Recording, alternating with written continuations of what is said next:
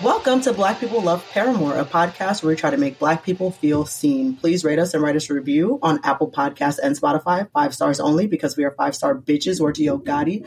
I'm your host, Sequoia, and today joining me to talk about beauty shops / barber shops, Black hair in general, we have host of Money Honeys podcast and content creator Freddie Ransom, aka DJ Mini Skirts, as well as actor, producer, art director of the Creative Collective and Culture Con, Michael, can you pronounce your last name for me one more time? Michael Oloyede.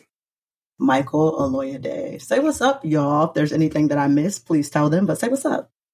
Thank you so much for having us on. I've been very excited to be a guest on your coveted Black People Love Paramore podcast. So thank you. I'm excited to kiki and talk everything today.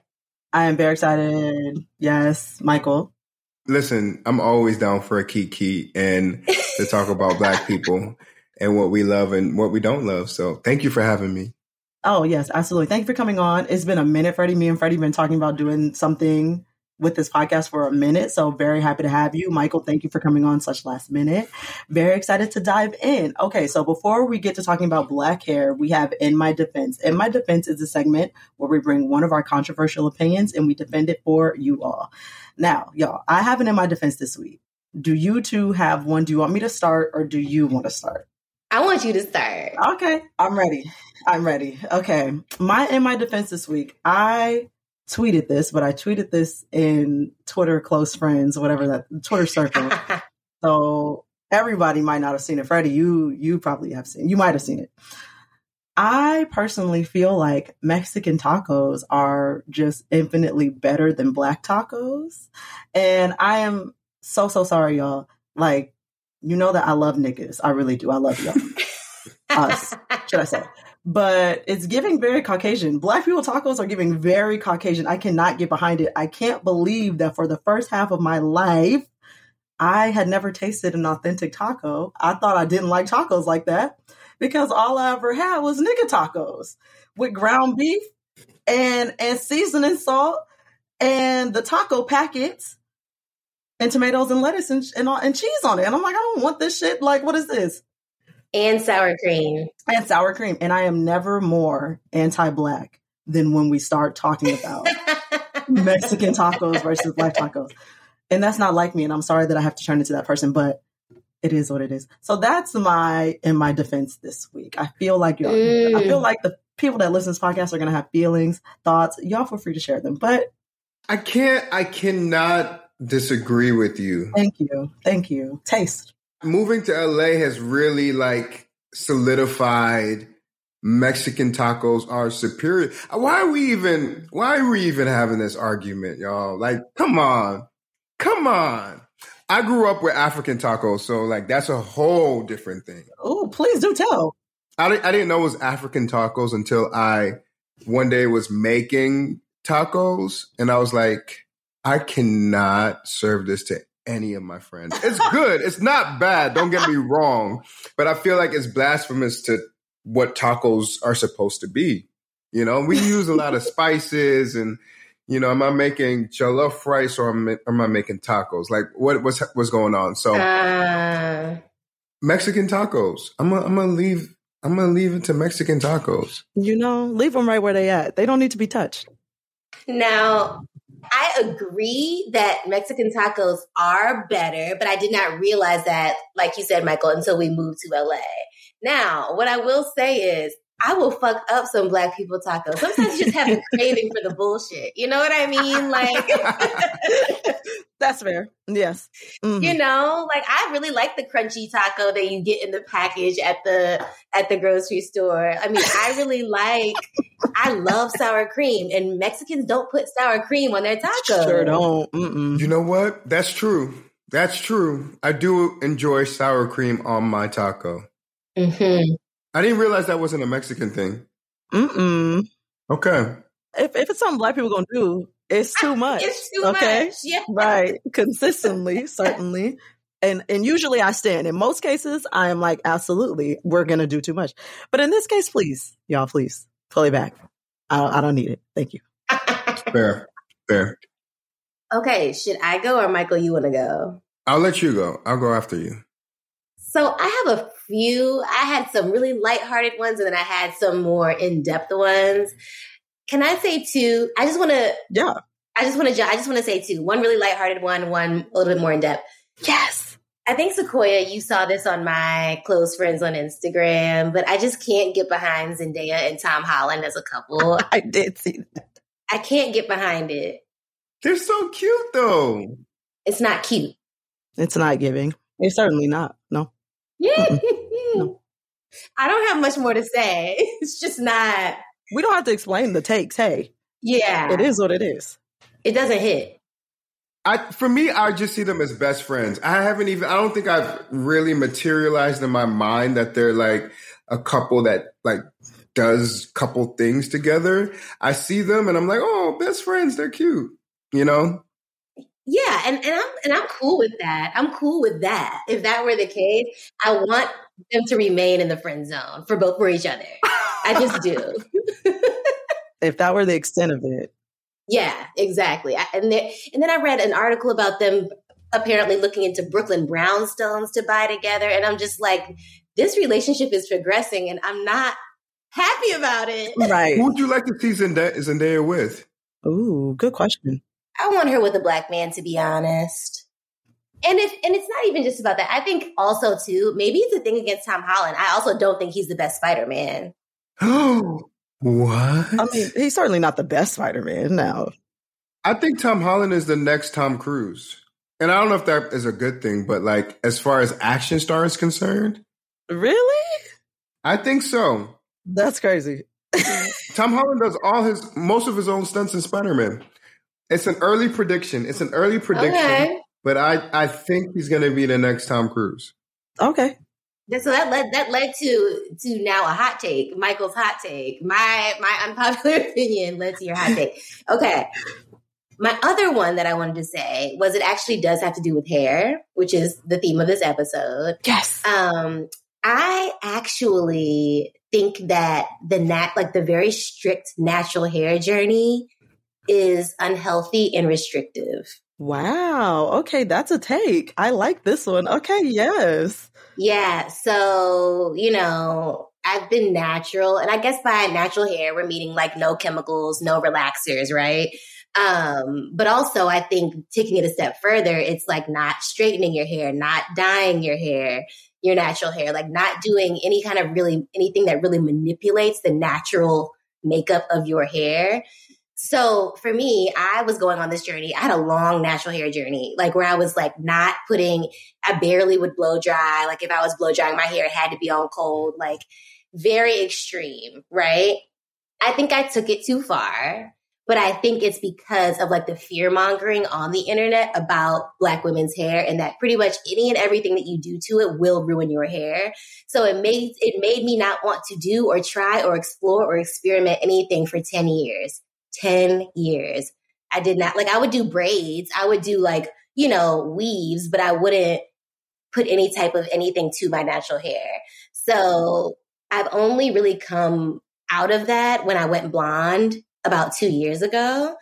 And I wasn't thinking about it this way in the moment, but it was kind of me just like saying kind of like a big, almost just like standing my ground. Like, no, I can't just keep living my life in fear about my hair. I really want this blonde hair. I've been not touching or doing anything super extreme to my hair for 10 years. I was just I'm over it. Hair will grow back. It is the most forgiving part of your body. And so I ended up going down that road. And so ever since then, I've been straightening it and just doing what I want because I have just felt so restricted by the natural hair movement, to be honest. That makes so much sense. I feel like I'm still there. I feel like I still have extreme fears about putting heat to my hair. I have to blow dry it, on a hotter setting to get braids. And even that bothers me. I don't want to. And lately I've been wanting to get a press for the first time in literally 10 years. Last time I had a press was 2012. And I'm I'm so scared that it's going to damage my hair texture that I don't do it, which is my mom keeps being that's besides the point. If your hair is natural and healthy, but you never do anything with it, what good is it? to have it. Exactly. And I'm like, you're right. But like, I was so scared. And I really am stuck in that. So I get that. And I can't wait to come out on the other side, get my blonde moment like Fred. Yeah. Yeah. And I mean, and that's the thing. It's like, it's not, I think everything is great with balance. You know what I mean? And I think just with, you know, and then I think obviously the internet has had a huge impact on like, you know, seeing all the stories and seeing all the testimonials of like XYZ ruined my hair, made my hair fall out, like all of these things. It's just like learning to take those things with a grain of salt and then like truly doing what you want. Like I just felt I never was able to really slay like I wanted to for 10 years because I was just so afraid. So yeah, that's my hot take. That's a really good one. I appreciate that. That was good, Fred. Thank you. Michael, what you got? So mine comes from playing a lot of Uno over the past few weeks. And then I guess Nicki Minaj. I'm about to get triggered. And a couple people were going in on Twitter. I think that if you believe that you could put a draw 4 on a draw 2, you cannot be trusted. I agree. Thank you, Michael. Thank you, Michael. Wow. Somebody who's read the Uno rules. Wow. Someone with sense. I was seeing a whole bunch of people talking about, yeah, you can. Yeah, you can. I played it like that my whole life. What? But then it raised red flags for me. Because if you believe that makes sense, and that's normal, there are other things in your life that we need to look at. Uno tells me everything I need to know about a person. Wow, you so goddamn right. And I need to do a Black People Love Uno episode because Black people love Uno, if nothing else. You really should. No, it's wild. You learn so much about people by the way they play Uno. Like, I'm always taken aback. Like, no stacking, like fishing until you get the card versus just drawing once. Like, there's just so many things that people do. Yeah. And I love Uno too. And I don't know how to play spades. That might be another unpopular opinion, but I don't know how to play spades either. I knew at one point, like when I was back in like middle school, high school, when I was around it, but I haven't played since then. Not a clue. Yeah. I need to do an episode on that too. Wow. Yeah. This just unlocks so many different things. Okay. Mm-hmm. Absolutely. I'm gonna have to bring somebody on to know how to play because I already know the internet gonna try to drag me for not knowing how to play this goddamn game. Like I've been dragged my whole life and I'm fed up with whole life. Okay. Whole Actually fed up. Right. Please leave me alone. Thank you. My family is from the Midwest. They played bidwist. I don't know how to play that either, but whatever. They didn't play spades. Anyways. Those are really good ones. I like that. Okay, we're going to move on to Song of the Week. Do y'all want to start or you want me to start? I can start. Okay, go for it. I have two, right? I have two. My first one is The Other Lover by Little Dragon. It's Moses and Little Dragon. And I heard it, I feel like I heard it like a year ago. And I was like, oh, that song is fire. And I love Little Dragon. Mm-hmm. And it just randomly played on my shuffle the other day, and I just fell back in love with it. Mm-hmm. I've never heard that. Yeah, Moses and Little Dragon together. Oh, it's beautiful. But right now, the album I have on repeat is Ari Lennox's Age, Sex, Location. Okay. I haven't checked it out yet. It's doing something for you. I haven't listened yet either. Ooh, it's R&B gold, and she has a song with Summer Walker called Queen Space. I'm excited. It's a great album. It's the album that's taken me out of the Other Lady's album. The Other Lady's album. That lady, right. This is the first album I've listened to in full, like from front to bottom, outside of that album. Mm-hmm. I think I plan on tapping into that album too this weekend, and that too will be the first album that I listen to from start to finish since the Other Lady dropped her stuff. Gotta be. The Other Lady put crack in. I don't know what her problem is. I don't know why she would put crack in the Black community again, but that's fine. I like those. I'm gonna have to check out Ari's album. I generally do like Ari Lennox. I like her voice a lot. Gonna have to check that out. See what it's giving. I heard really good things about it from other people as well. Oh yeah, everyone is like raving about it, and then they were also saying like her first week streaming numbers weren't like where they should be for like how well people are saying that, you know, how good her album is. But I mean, obviously numbers are ridiculous, to be honest, especially in this day and age. That also stresses me out when people say that, because it's like, maybe she was happy with it. And then people are on the internet like, oh, this isn't good enough numbers. And maybe she didn't feel that way. And now people are like, maybe now she feels that way. You know, you never really know. Yeah. But. And it's sad how they like R&B in particular is such they don't put money behind marketing. They don't, you know what I mean? They don't do enough. Mm-hmm. They don't make it enough of a priority. And it'll be a shame if like this album goes under the radar, because it's such a good album. Yeah. I mean, she also, all the album art, like everything, she just is glowing. Every part of the album visually, just like from the outside looking in, is just like, looks like, it's like, seems like just like a little glow around it. Yeah, like that's what I see. So I'm excited to listen to it. Yeah.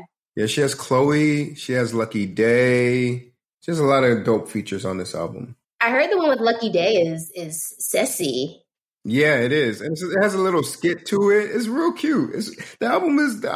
You know that meme of that lady on the train just like, yes. That's the vibe of the album. Yeah. That's the vibe of the album. I'm gonna have to put that meme on the Instagram so people can know what we're talking about. But yes, no, that's a good one. Yes. Freddie, what song you got?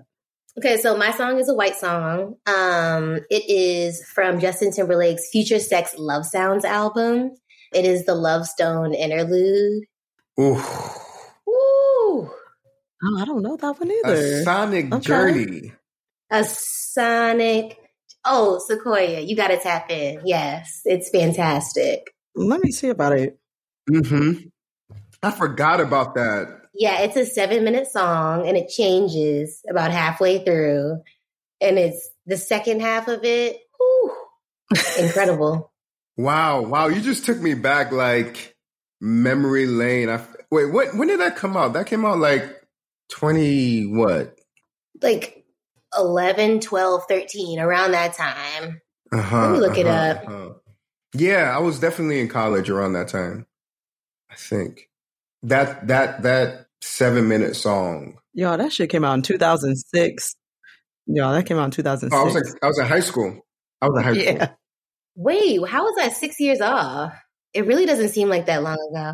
But I guess when I'm looking at like, it had like My Love and Sexy Back and stuff on there too. Okay, so that it was 06. But yes, Love Stoned is fantastic. It's been on repeat.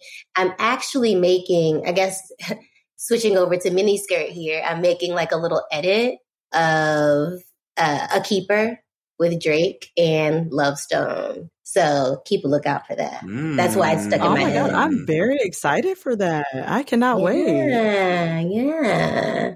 I like that. Sequoia, what's yours? My song for the week is by none other than a young man formerly known as Bow Wow, currently known as Shad Moss. Okay. Fresh as I'm Is was absolutely a banger. Fresh as I'm right. Yes, Harlem Shake immediately. Absolutely. Because niggas was not riding or bumping like he was bumping at that time. No. And it's really that simple. That was the last banger Bow Wow ever had by a long shot. And I'm sorry for you, Bow Whistle. I'm very sorry about that, but it's fantastic. I stand by it. Yeah. Fresh as I'm is actually really great. I haven't listened to that in forever. Yeah. That was a good one. I came up on my random like recently and I was like, what? This song had to add it to the likes, recited it word for word, bar for bar. Yes. Still knew it. Yes. Yeah. It comes back like it was yesterday. I just learned it for the first time. Yeah, it was great. Wow. I have an iPad with 10,000 songs that is not in service anymore. And the day I fix that iPad, I'm having a party. 100%. 10,000 songs. 10,000. I hate that that's gone. So. Oh, wow. Okay. I hate that that's gone down for you. I hope that you can get that back. I want to know what's on that iPad really bad. Right. Yeah. I need to know. I know that song is on there for sure. Because absolutely taste. Why wouldn't it is by be? Young Bow Wow. Yes. Right. Why wouldn't it be naturally? Okay, we're gonna move on to the main subject. I didn't really know how to classify this one, so I'm colloquially saying hair, barbershops, beauty shops, hair care. That's not very colloquial, but I'm saying it like that anyways. Y'all, did either of you, both of you, go to beauty shops as a child? Yes, I did. I went to barbershops. Mm-hmm. But you did not go to beauty shops, Michael. I would maybe go sometimes with my mom, but I wasn't in there weekly like I was the barbershop. Was that a generally good experience for y'all? Bad experience? Does it have pleasant feelings?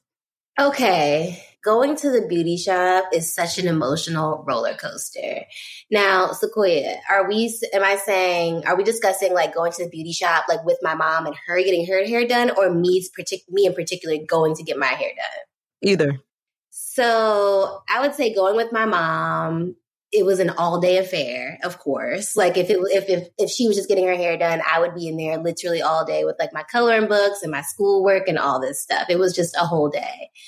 Now, if I was going to go get my hair done, same scenario. However, there was a payoff at the end, which I was always really excited about. Going to get my hair pressed, getting some little Shirley Temple curls for an event. Like, even like when I started getting relaxers, just like knowing I was going to walk out and the wind was going to, I just knew I was going to walk out of the salon and the wind was just going to be blowing through my tresses. And I was just... I didn't care how long I was in that beauty salon. As long as I had that outcome, I was very excited. It didn't matter. Yeah, the process of getting it done, a bit traumatizing,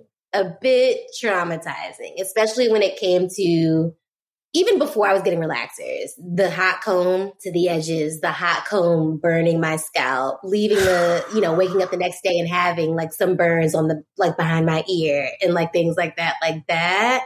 Painful, very, very painful.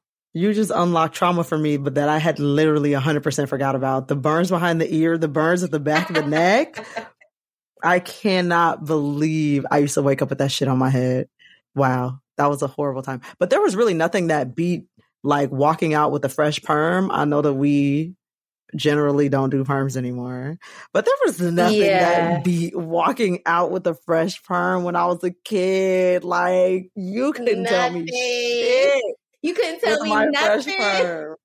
Nothing at all, ever. You wasn't telling me nothing, okay? I knew I was that girl with my fresh stiff wear, okay? Stiff wear. Okay. Absolutely stiff wear.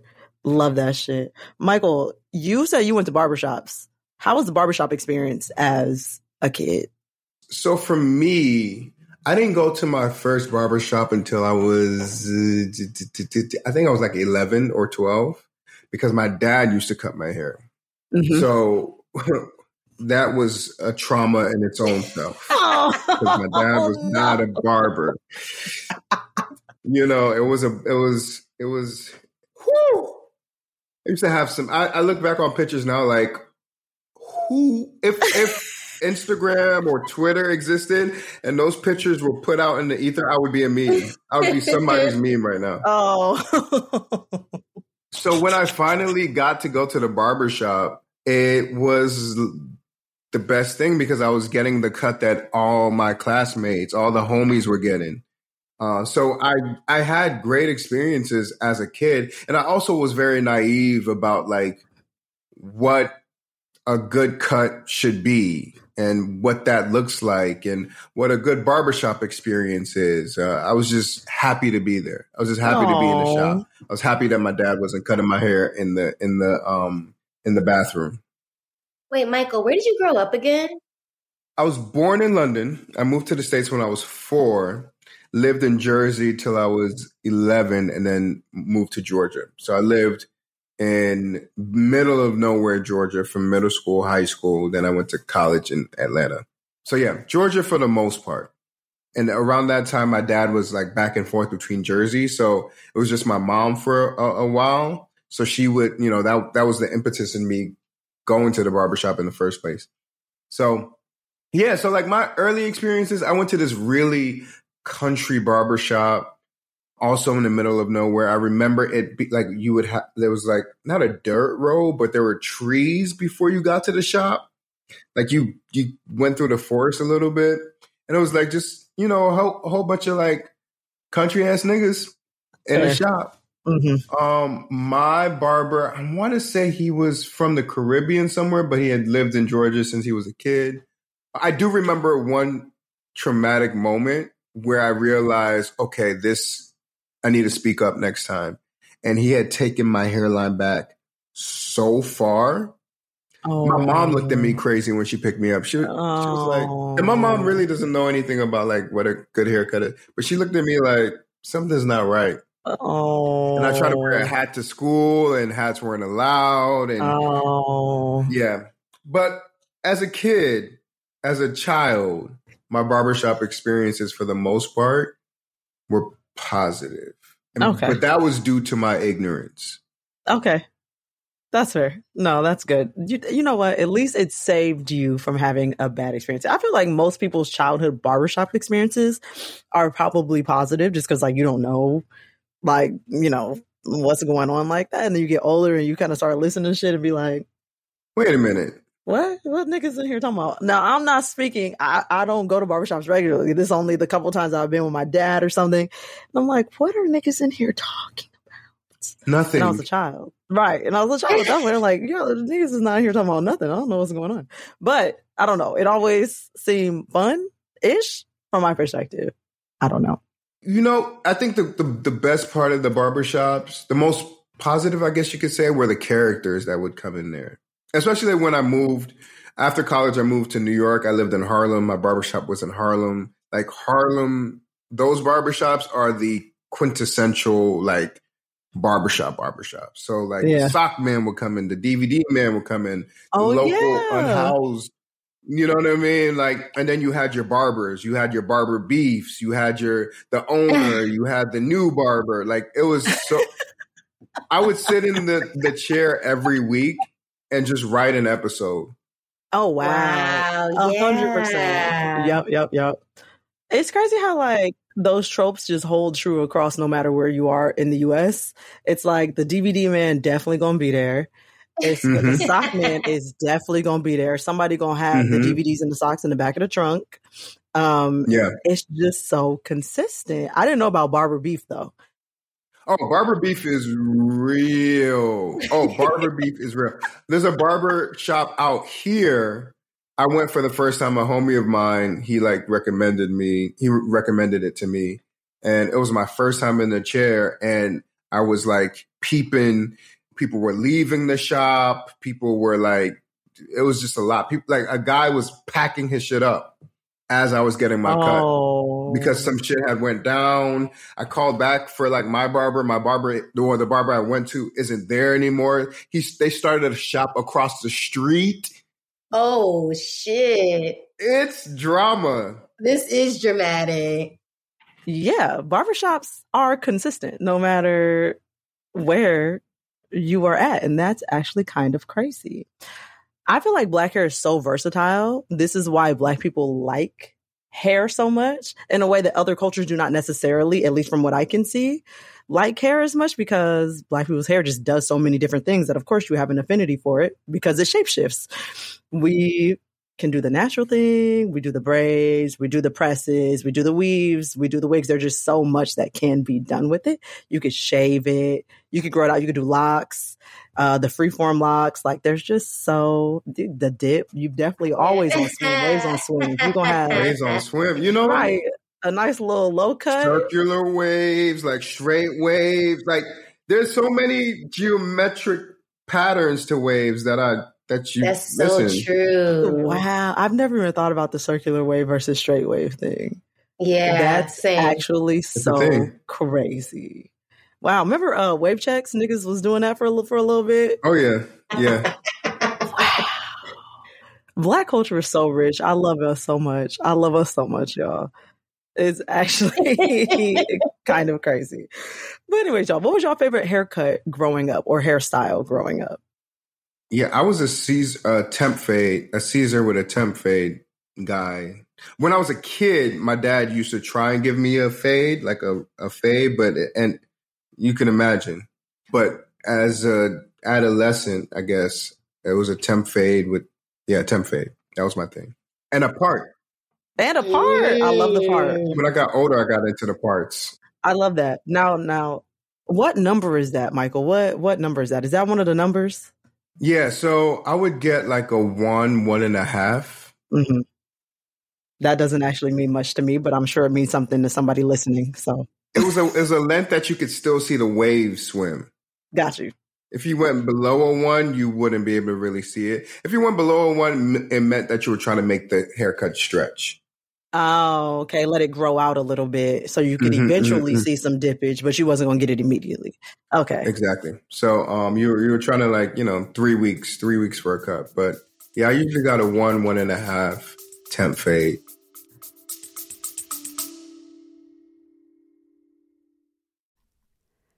Hi, I'm Kate Casey, an unscripted TV expert. 3 times a week, I interview the talent, directors, producers, and hosts of television's most popular reality shows, docuseries, and documentaries. I get all the behind-the-scenes stories. I cover everything from The Bachelor, Selling Sunset, and Real Housewives to Tinder Swindler, The Last Dance, and Secrets of Playboy. Join me as I ask all the questions that you want asked. And best of all, I'm the most trusted source on what to watch every week. I will give you a guide on everything from true crime and sports to competition, calling from all streaming and cable networks. The best guests, the best shows and series. Reality Life with Kate Casey.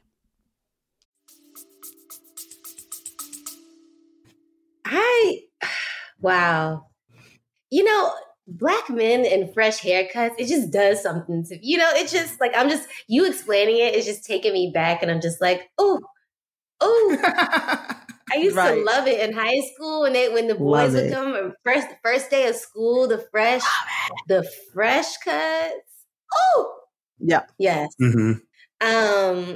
My favorite hairstyle, I would say as a kid. So let's say like maybe middle school, definitely pressed. At this point I had a relaxer. So definitely pressed. Yes. I loved a good side part, I was a deep side part girl. Like, yes, I swore by a side part. Like, I feel like I was like hands down side part probably until like low key, like mid-20s. Like I was, hell yeah. I stayed super true to the side part, like very serious about it. Yes, absolutely. Also, I loved a half up, half down with the press. So I would do, a lot of my school pictures had like the half up with like the super high too, like the whoop. And then, yeah, I love that shit. I still do. Yes, no, the half up was like, it's a quintessential Black girl hairstyle.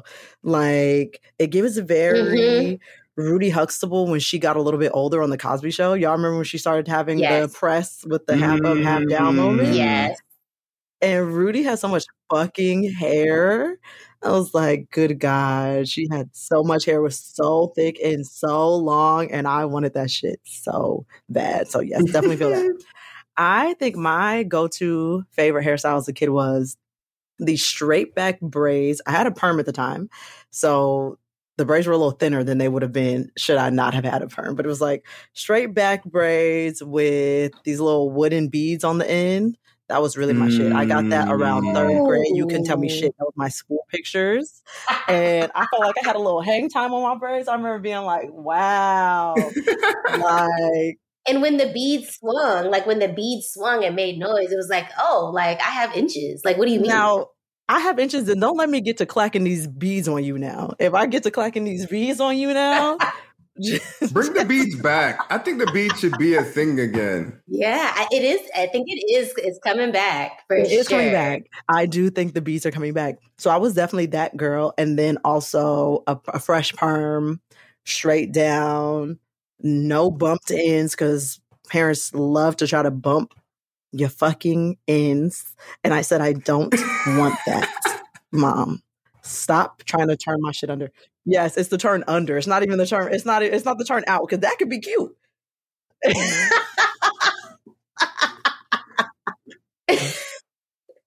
I just remembered who my hairstyle icon was at the time. Well, I think she was just my overall icon, but the person that I think that I like thought of when I went to go get my hair done was Kyla Pratt. Wow. Kyla did. She had like a flip outward often. I remember Kyla having a flip out. Yeah. And I definitely went and got a little flip a few times at the... Yep. Get the Kyla. Yeah. Mm-hmm. Kyla, what a legend. Huge legend. Huge. Can we talk about it? I saw her like a month or two ago at a screening, and she looks the same. And fantastic. Always been fine as fuck, too. We could start there. Yeah. Yeah, she's a hair. I can see that. I can see that for sure. I was going to ask, who are your hair icons, too? So Kyla Pratt's one of them. You got anybody else who is or was formerly a hair icon? I mean, I think all the like poppin' Black girls at the time, like the Megan Goods and the Kyla Pratts, like they all had straight hair too at that, like, you know, natural hair just like wasn't a thing at that point, especially in media for Black girls in media. So I just wanted to look like them. I was just like, they look like me. Like I just wanted to be them, and they were just so fucking cool. Yes, absolutely, so cool. Michael, do you have any hair icons that you had before or now?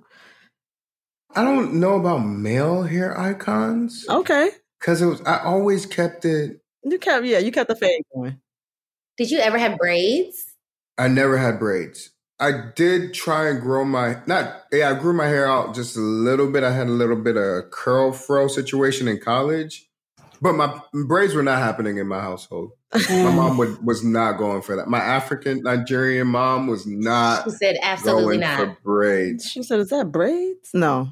My youngest brother, he got I'm telling him, he my mom will never listen to this, so he actually had braids. The youngest get away with everything, don't they? I don't know. What are y'all the youngest in here? I am, and I do get away with it. You're the way more than one? my brother. Yeah, I mean, I grew up as an only child, but I do have an older brother. Same. Yeah, he's my dad's son, but you know, same. Yes. I definitely was the one. Yeah. My youngest brother has gotten to experiment with like hair. He's had a fro. He's had braids. He's had, you know, a Caesar. He's had it all, and he's got to experience it so freely. Now that I think about it, I'm kind of jealous, but yeah. So I can't really think of anybody as a child that I was like, oh, I want that cut. Mm-hmm. That's fair. Because it was pretty standard. Yeah, it was pretty standard. Pretty standard and boring. It's fair, because I feel like men, especially around the time frame that we're thinking about, fades were pretty much the thing. Mm-hmm. It was like either fades or braids. And I feel like fades were really the more common one. Like it was like fades. And now it's more so that Black men are doing multiple things with their hair, like a little bit longer, some fades, some braids, freeform dreads, other types or locks, other types of locks. Just like a lot of stuff going on. I remember when and I think it's still a thing, the fro with the braid at the top, with the shaved sides. How y'all feel about that? Oh, wait, like the braid, like the cornrow braids here. I feel like Drake kind of has, no, Drake's sides aren't This is shaved. Like, who had this? I feel like Omarion at one point had it. Yes, it gives that, yes. Yeah. Did Diddy's son have it? Oh, Quincy had it. Quincy had it. Yeah. He did. Yeah. That wasn't my jam, but I didn't hate it. I definitely wasn't like, this is terrible, I hope this trend ends, but yeah, it wasn't my favorite. Right. It just gives toxic. Yes. Yeah. It's interesting to see how men have started to just like experiment more with hair. And I think that's due to like products being marketed towards us. For a while, I was one of the faces of Bevel. I don't know if y'all are familiar with Bevel. Of course. Yes. So, and that was my introduction into, here's a product for me by someone who looks like me, and let me take care of myself now. And I was for like 6 years, they would bring me in, and this guy named Marcus Harvey, the best like the way he cuts, he's Nas's barber. Mm-hmm. The way he cuts hair, anytime I leave a session with him or a photo shoot with him, don't talk to me. Ever. Don't talk to me. Don't call my phone. Call my assistant that I don't have. Yep. Have my money on time. Period. You know, like that's how those cuts were. And it wasn't until like I discovered Bevel that I was just like, oh, there's more to this taking care of yourself. There's conditioner and there's shampoo and there's things that you could do to you that I didn't know before. Mm-hmm. What was it about the way that he cut your hair that made you feel differently than leaving another barber? The precision. Like, I don't know. It was sorcery. I would leave like, how do I have more hair on my head? How does my hair look thicker? How do my waves swim deeper than they did when I walked in? They was in there swimming, boy. Yeah. I mean, and around that time as an adult, I was exposed to better barbershop experiences. There was a barbershop in Harlem that you walked in, they took your coat, they asked you what kind of whiskey you wanted, gave you a massage while you waited, and it was like $50 for a cut. Huh. And then I had another barber, his name is Frank, one of my favorite barbers ever. He'd give you a facial, massage your back. It just was there were different experiences that I started to experience. And I was like, okay. There's more to taking care of yourself. I didn't know that barbershops was evolving like that. Okay. That's fantastic. Mm-hmm. I love that for y'all. I'm happy that like self-care is starting to expand into Black men as well. It's not such a gendered thing because right now it feels, or, historically it's felt rather gendered. Mm-hmm. It's pretty new though, but I'm happy that Black men are getting on it too. Oh, I did tell y'all my favorite hairstyle growing up. Oh, what was your least favorite hairstyle from child? Do you have one that just like traumatized you? I really do want to hear about your dad's haircut, Michael. Mm-hmm. Mm-hmm. Look, I love my dad, and I have to start by saying that. And he would give us this fade that wasn't a fade, right? It was just, a fade is supposed to be like bald around the sides and the back, and then there's more hair on the top than there are on the sides and the back. It would just be hair on the top and no hair on the sides and the back. So it would look like it would look like a little island was on the top of your head. Michael, I'm so sorry. And sometimes he would throw a part on there too. Not a pathway on the island. Right. A channel. A channel. If you will. I'm done. What? Why was that happening to you? Was that did his hair look like that? No, he would go to the barbershop because he didn't have anyone to cut his hair. It was a way to save money, I'm sure. Pop said he was saving money on y'all hair. He wasn't saving money with his hair, okay?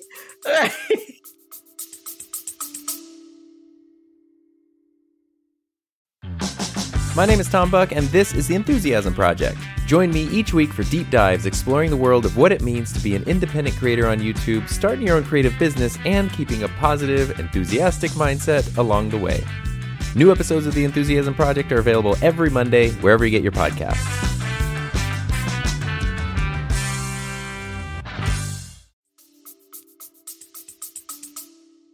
Yeah. I have 2 other brothers, so it's 3 boys. So I'm sure that was, I would get made fun of from time to time. Yeah. Yeah, it was an interesting time. I need to find pictures. If you can. Yeah. Yeah, I would love to see a little picture of that because that sounds very funny. That was definitely my worst. And then you know what's crazy? When I started going to the barbershop, my younger brothers didn't go to the barbershop. I actually cut their hair. But because I went to the barbershop, I had a little more like understanding of like what, and I would just give them a basic Caesar, line them up, keep it simple. All right. Wow. That always seems so scary, like trying to cut a hair, like the hairline. First of all, because I know Black men are real specific about what their hairline is doing. Okay. So I be jokingly telling my boyfriend, I could cut it. Like I could just, hit it with one of these. If I come near that man with any type of razor, he's losing it. Don't play like that. Don't play like that. Right, but it's funny to me. I be thinking it's a joke. He don't be taking that shit as a joke. He take that shit serious. So Yeah. Look at Michael's face. but don't play like that, okay? A bad haircut as an adult, that's a game changer. It's always been a secret dream of mine to be a female barber. Like I've always I've always like wished that I had taken the time to learn the skill. I remember at BuzzFeed I kept trying to pitch the video idea where I like became a barber. Yeah, they wouldn't let you do that. It never worked. It just kind of just fell under the, other things became priority. Right. Oh, that's a really good one. Mm-hmm. Yeah. You know what I was thinking, just separately as a caveat real quick? There should have been like remember MTV's Made? Do y'all remember that show? Yes. Yeah. That should have been like a thing that BuzzFeed tried to do. It was like some Made type shit. That would have been dope. I feel like a couple people tried to do it. Well, Stephen Lim did like the K-pop star thing. And then I think like one or two other people did like similar Made kind of situations, but it was never like to the scale of MTV. Like MTV's was an event. BuzzFeed wasn't given the budget like that. Okay. They had a budget. Yeah. Oh, I miss those days. Me too. Was it Sundays? It was like True Life would come on MTV. True Life? Yeah. True Life was intense. It sure was. Do y'all remember, like, there's a show that's on now about, like, weird habits or something, like people eating chalk and stuff like that? Like, True Life was the original that. It was. It was like... Yeah. It got real. Like, I remember they used to, like, really, like, literally show people using drugs. And I used to be like, how is this... How is this not censored or nothing? This is not even that late at night. What am I looking at? Right? Like, what is happening? The filmmakers behind True Life, they deserve their flowers because they really were like doing that type of like documentary journal. You know what I mean? The authentic, raw. Yeah. Yeah. Oh, we done got all off Black Hair. Now we talking about True Life and drugs, y'all. We did. I had a bad hairstyle that I wanted to talk about. So I think my least favorite hairstyle, it wasn't when I went to like the beauty salon, but it was what my mom would do with my hair, which was like, and this was in elementary school. Mind you, I actually started doing my own hair really early. Like I just learned how to do it and also grew up again as an only child. So like I just would spend hours in the mirror in my room, just like testing out new hairstyles and X, Y, and Z. Oh, so you know the two ponytails on the side of your head and then the one in the back. Freddie, I swear to God, if you say the same thing, that's mine, because I'm going to tell y'all mine too, yes. And then she would grab these two and cross them over. Oh, yeah, I remember that. Oh, wow, yes. Hated it. You were giving me the Regina King just now. Certainly. Freddie has both arms crossed above her head, for those of y'all wondering. Yes, who are those of y'all who are listening? Yeah. The moms are it's always the parental ones that are like the worst ones. Like Michael's was like Pop's haircut. Freddie's like, when my mom was doing this. Mine too. So I had a similar one where it was like a half up, half down with the twists and the barrettes and the balls, right? But the front, like the half up was in one ponytail in the center of my head. And then the half it wasn't down. It was also in another one in the back, in the center of my head. So one here. Kind of like, imagine like a faux hawk, but just with two, and they were twists. I know exactly what you're talking about. My cousin used to have this all the time. And you guys, I went to school one day, and this boy who had the biggest crush on me, and I knew it. I was in like kindergarten or something. He looked at me and he was like, I'm so nervous to hear what you're about to say right now. This nigga said to me in kindergarten, he said, well, we're looking mighty ugly this morning, aren't we? What? And I went home and I told my mom, I told you I didn't like this hairstyle when I went to school this morning. And then Bradford came up to me and said, X, Y, and Z, Mom, why? We're not doing this again. We're never doing this again. Stop telling me about how this is cute. It's not cute. I told you it wasn't cute in the first place. And now you got niggas calling me ugly at school. Okay? I was so mad at her. No. I was so upset. He really looked at me and said, we're looking mighty ugly this morning, aren't we? With a question mark. Like I was supposed to respond and agree. Bradford, why would you do that? I also went to high school, Bradford, and middle school. So me and Bradford traveled the whole way. So Bradford might listen to this. I don't know.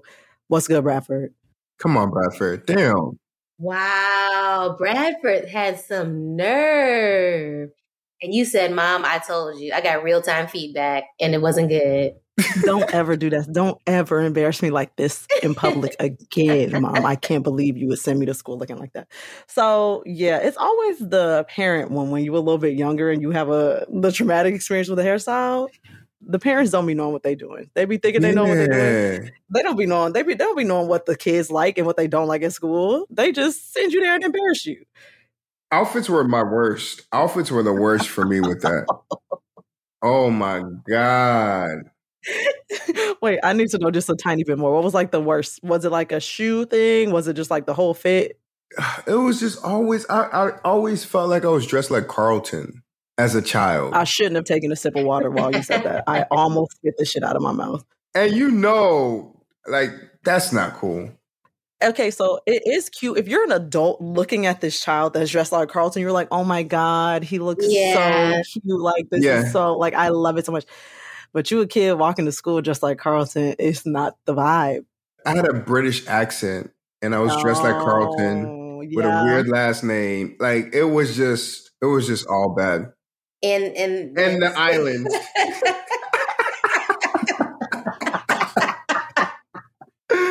It was all bad. It was all bad. It was all bad. I mean, yeah. Yeah. I hate that for us.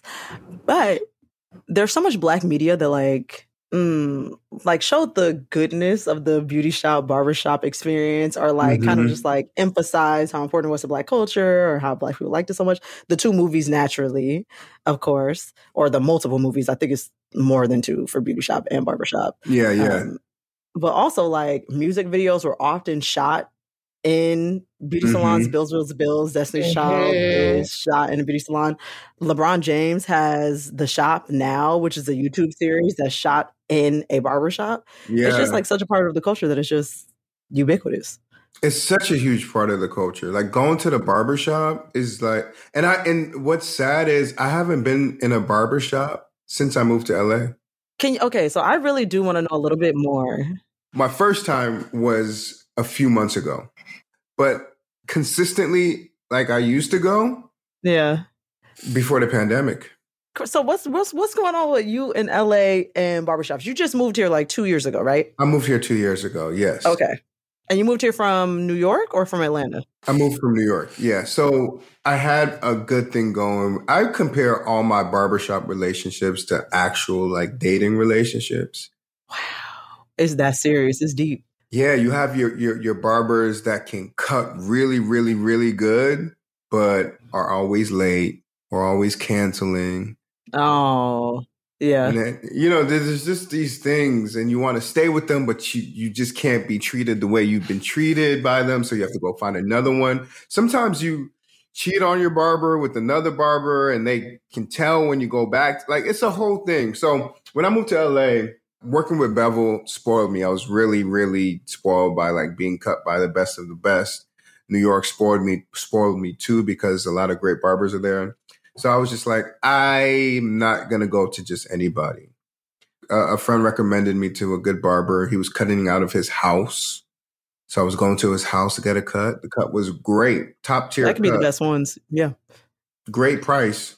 And then he started cutting a celebrity's hair and his price doubled. I moved downtown and, for him to come to my house was $150.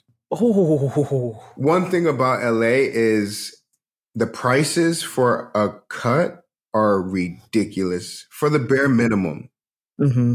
For $60 in New York, you're getting someone's washing your hair. You're getting a massage. You're getting a facial. You're getting like, a hot towel, at the very least, like the traditional things.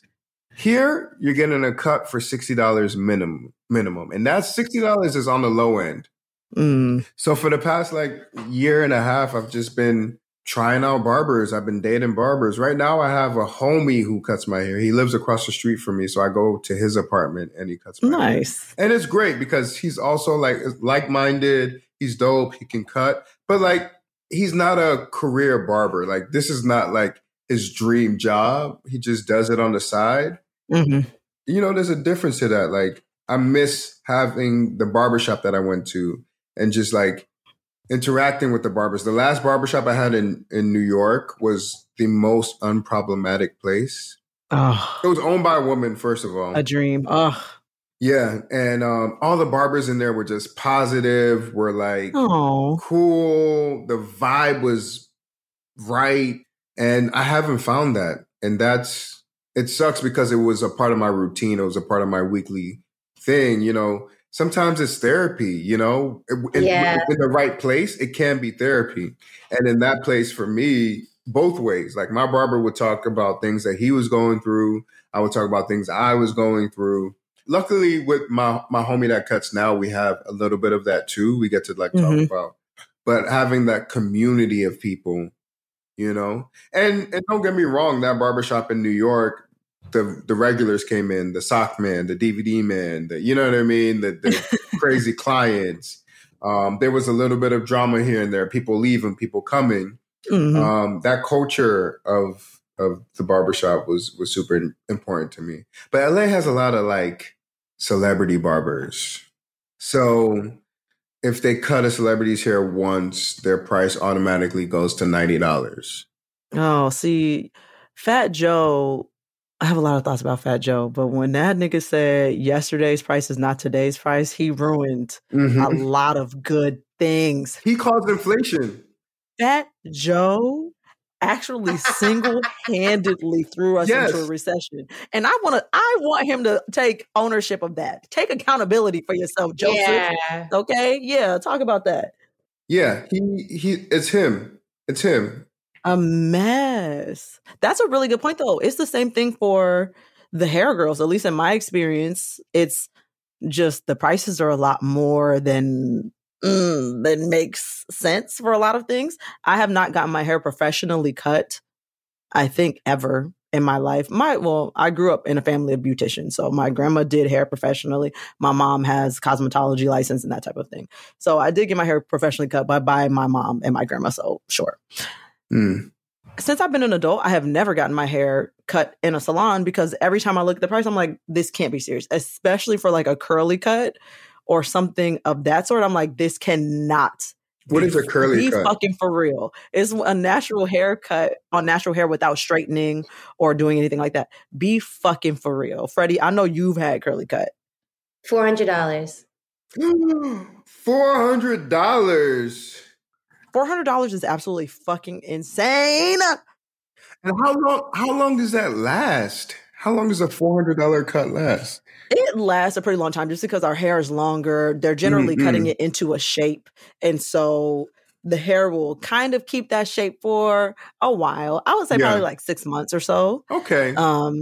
Which is because if you think about it, if I'm spending $60 every 2 weeks, $120 a month times 6. I'm spending $720 on a haircut for 6 months.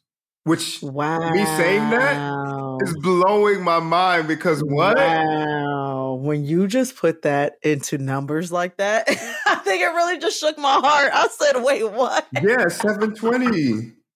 But $720 for a 6-month haircut definitely. That puts that into perspective. For the year, I'm spending $1,500 on haircuts. $1,500 just to keep your hair low to your head. One of my really good friends, he knows how to cut hair. Shannon, he knows how to cut his own hair. Oh, that's a fucking blessing. Oh, I wish I could do that. Wow, the people that could do their own hair don't even know what they have going on. Can y'all braid your own hair? Can you do that? Have you ever done that? I have. I can. I will never do it again in my fucking life because it took me about 17 hours or something ridiculous like that. And I absolutely won't do it to myself. And it was really heavy because I don't know how to properly, feather it out and make the hair the correct size, whatever. Mm-hmm. So it was like very heavy braids. I won't do that again. Freddie, have you ever braided your own hair? I did. I'm going to basically say the same exact thing you said. Yeah. I did it once. It took me about, not even kidding, 16 hours over the course of 2 days. We'll never do it again, but I did really like the way it came out. I low-key like the way that my own came out more than when I go to a salon, but it's just a matter of convenience. Like there's no reason that I'm going to be sitting in front of the mirror for 16 hours. I'm not. Yours was so cute. I remember when you did it. You did knotless, right? Yeah. Did you do some knotless braids? Yeah. Yeah. I remember doing it and being like, these are incredible. And they're really fucking long. Like they were mad long. Mm-hmm. And I was like, I can't believe she did this herself. Like they were crazy. They were so good. Thank you. I was really proud. I just went off of a YouTube video and did like knotless goddess braids. And this was in the pandemic. So this was before, like when all the salons were closed. So I was like, I need to get braids. I need to do something. And I like the way they turned out, but never again. Never again. Not worth it. I also like the way mine turned out, but I was like, I just can't fucking do that. So I'm sorry. Yeah. Have you ever cut your own hair, Michael? I have, and I'll never do that either. I mean, and it was in a pandemic. Did I before the pandemic? I would when I was younger, I would line myself up. Yeah. But again, I was very ignorant to like what I was doing. So I don't remember if I was pushing my line back or not. But now as you get older, I'm very sensitive to where my line is. Mm-hmm. Yeah. But during the pandemic, I was starting to look crazy. And my homegirl, Blake, she posted some clippers because she has a low cut as well. I was like ordering those. So I ordered the clippers and I cut my hair. And I still look crazy, but at least I didn't look, unhoused. Right. Okay. So yeah, I've cut my hair once in the last 10 years probably, and would not recommend. Would not recommend. Absolutely not. Not getting a lot of stars from you. That definitely makes sense. Do y'all have any theories as to why y'all think Black people in particular like hair, beauty salons, barbershops so much? I mean, I think that Black folks are the most creative race and ethnicity, period. So I think that we see that, and it's just in our blood that we are able to create beauty from these strands that grow out of our body. You know what I mean? Yeah. Like, I think that we are just so innovative and talented, even, in that regard of just like being able to really just create art from our own bodies. Yeah. And I think, we have such a sense of pride over how we were made. And I think as Black people, we always find ways to just accentuate that and highlight that. Now, I also think that the reason why like barbershops and beauty shops are such a important place for Black people is because we love communing. We love coming together in some kind of way. We love spaces where we can, especially in America, it's like one of the only spaces where we can go meet strangers and be completely ourselves. Mm-hmm. It is a safe space. That is a really good point. I didn't even really think about that. It is a safe space. That is really important. And if there's one thing Black people are going to do, it is reclaim something that was initially used for our oppression. So I would say Black women's hair is so politicized and has been a point of contention in the United States for a long time. I'm only going to speak for the US.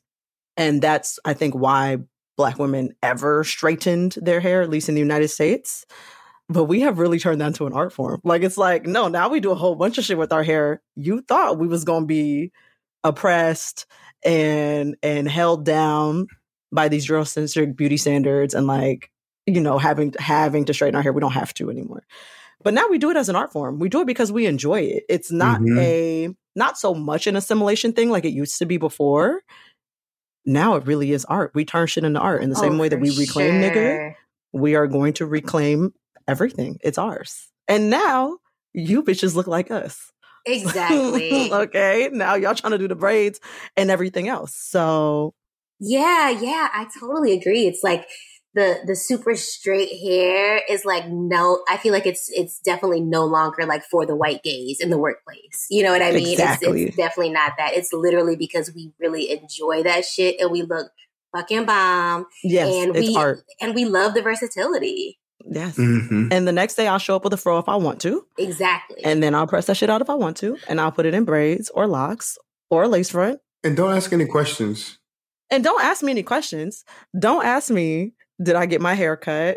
Don't ask me nothing of that sort. Don't ask me if you could touch it. Don't ask me because absolutely the fuck not. Let's start there. No, you cannot fucking touch it. So my question is like, do white people not know yet that that's a thing that they can't do? Because it still happens at an increasingly alarming rate. Sometimes when I have braids, it's like actually alarming how often it happens. I'll be out with my white roommate and another white person be like, can I touch your hair? She's like, are you serious? Like, this still happens? I've lived with her for 10 years, so I feel like she's really well-versed in the comings and goings of my hair and what the different varieties can look like. But she'd be like, is this a joke? Like, are y'all serious? She has a bigger attitude about it than I have when it happens to me. But also, don't touch my fucking hair. No, you cannot. Yeah, right. It's bizarre because it's like, you know, and I feel like I have this conversation often about various topics, but I'm like, is it just because I'm like consumed with my own ecosystem that like it seems like this is very obvious? You know what I mean? Like, you know, I'm following only certain people on Twitter, right? I'm following only certain people on Instagram. So everyone is just like, yeah, obviously this is trash. Why would you ever touch someone else's hair? But there are people who are outside of these ecosystems that are completely clueless, and it is bizarre to think about. It's crazy as fuck.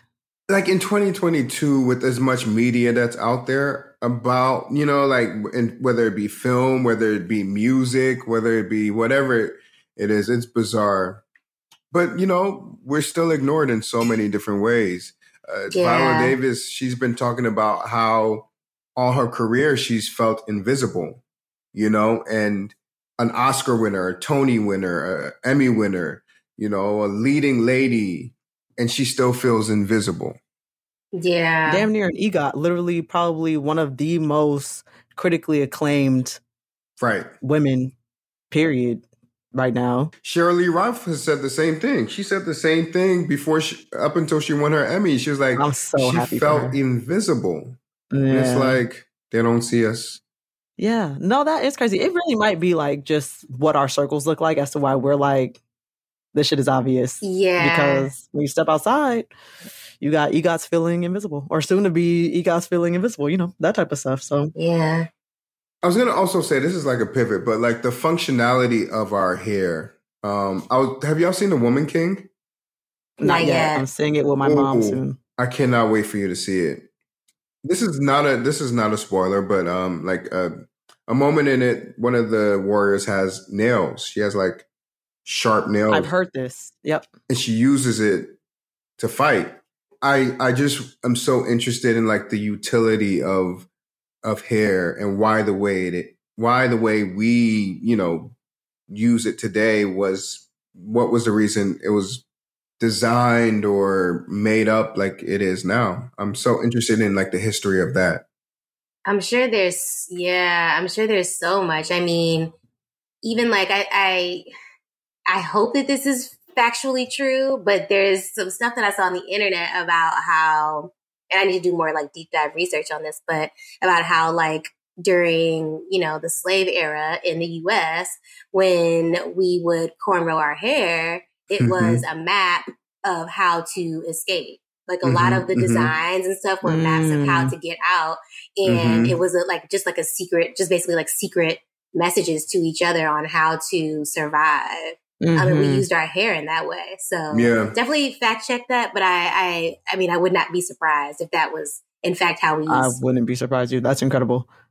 Even culturally, like I think we can kind of do a bird's eye view of Black hair in America and see culturally, like if you have this kind of hairstyle, what your backstory may be versus this kind of hairstyle and like how you grew up or where you grew up. I feel like there's so many really interesting stories to tell with Black hair.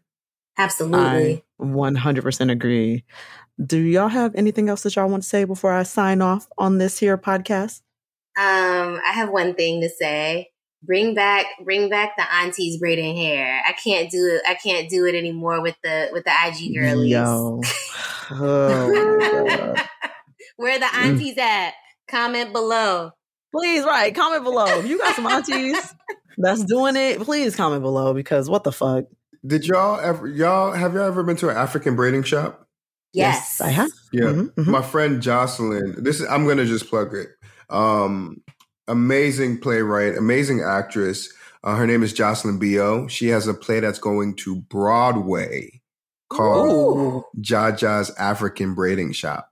Ooh, congratulations, Jocelyn. Incredible. Yeah, I did a workshop of the play and it's hilarious. It's heartwarming, but it's so like entrenched in the culture of hair, of like Harlem, of African. Yeah, it's really good. So look out for that. I love that. I'm very excited to watch that. Insane. Yeah. Wow. So check that out. Definitely gonna check that out. Yes. Listen, y'all, thank you for joining me. Thank you so much. This has been a fantastic, fulfilling conversation. This felt really good. Went very well. I am Sequoia. You can find me across all social media platforms at BPLP Pod. You can email me at blackpeopleloveparamore@gmail.com. You can email me if you want me to bring on specific guests, if you want specific topics that you want me to talk about, or anything of that sort. Michael, Freddie, where can they find y'all? Okay, you can find me on Instagram at Freddie, FREDDIE. You can find me on Twitter at RansomNote, RANSOME_note. I would say TikTok, but that's also just a whole other handle that it's just too much to remember. So y'all find my TikTok from my Instagram. Right. Y'all get it. Yeah, and you can find me on Instagram and Twitter at Michael Oloyede, MICHAELOLOYEDE_. That's me. So if you're looking for any of these lovely people, you know where to find them. Thank you so much for joining me on today's episode, y'all. It was great. I will talk to y'all next time. Bye. Bye. Thank you, Sequoia.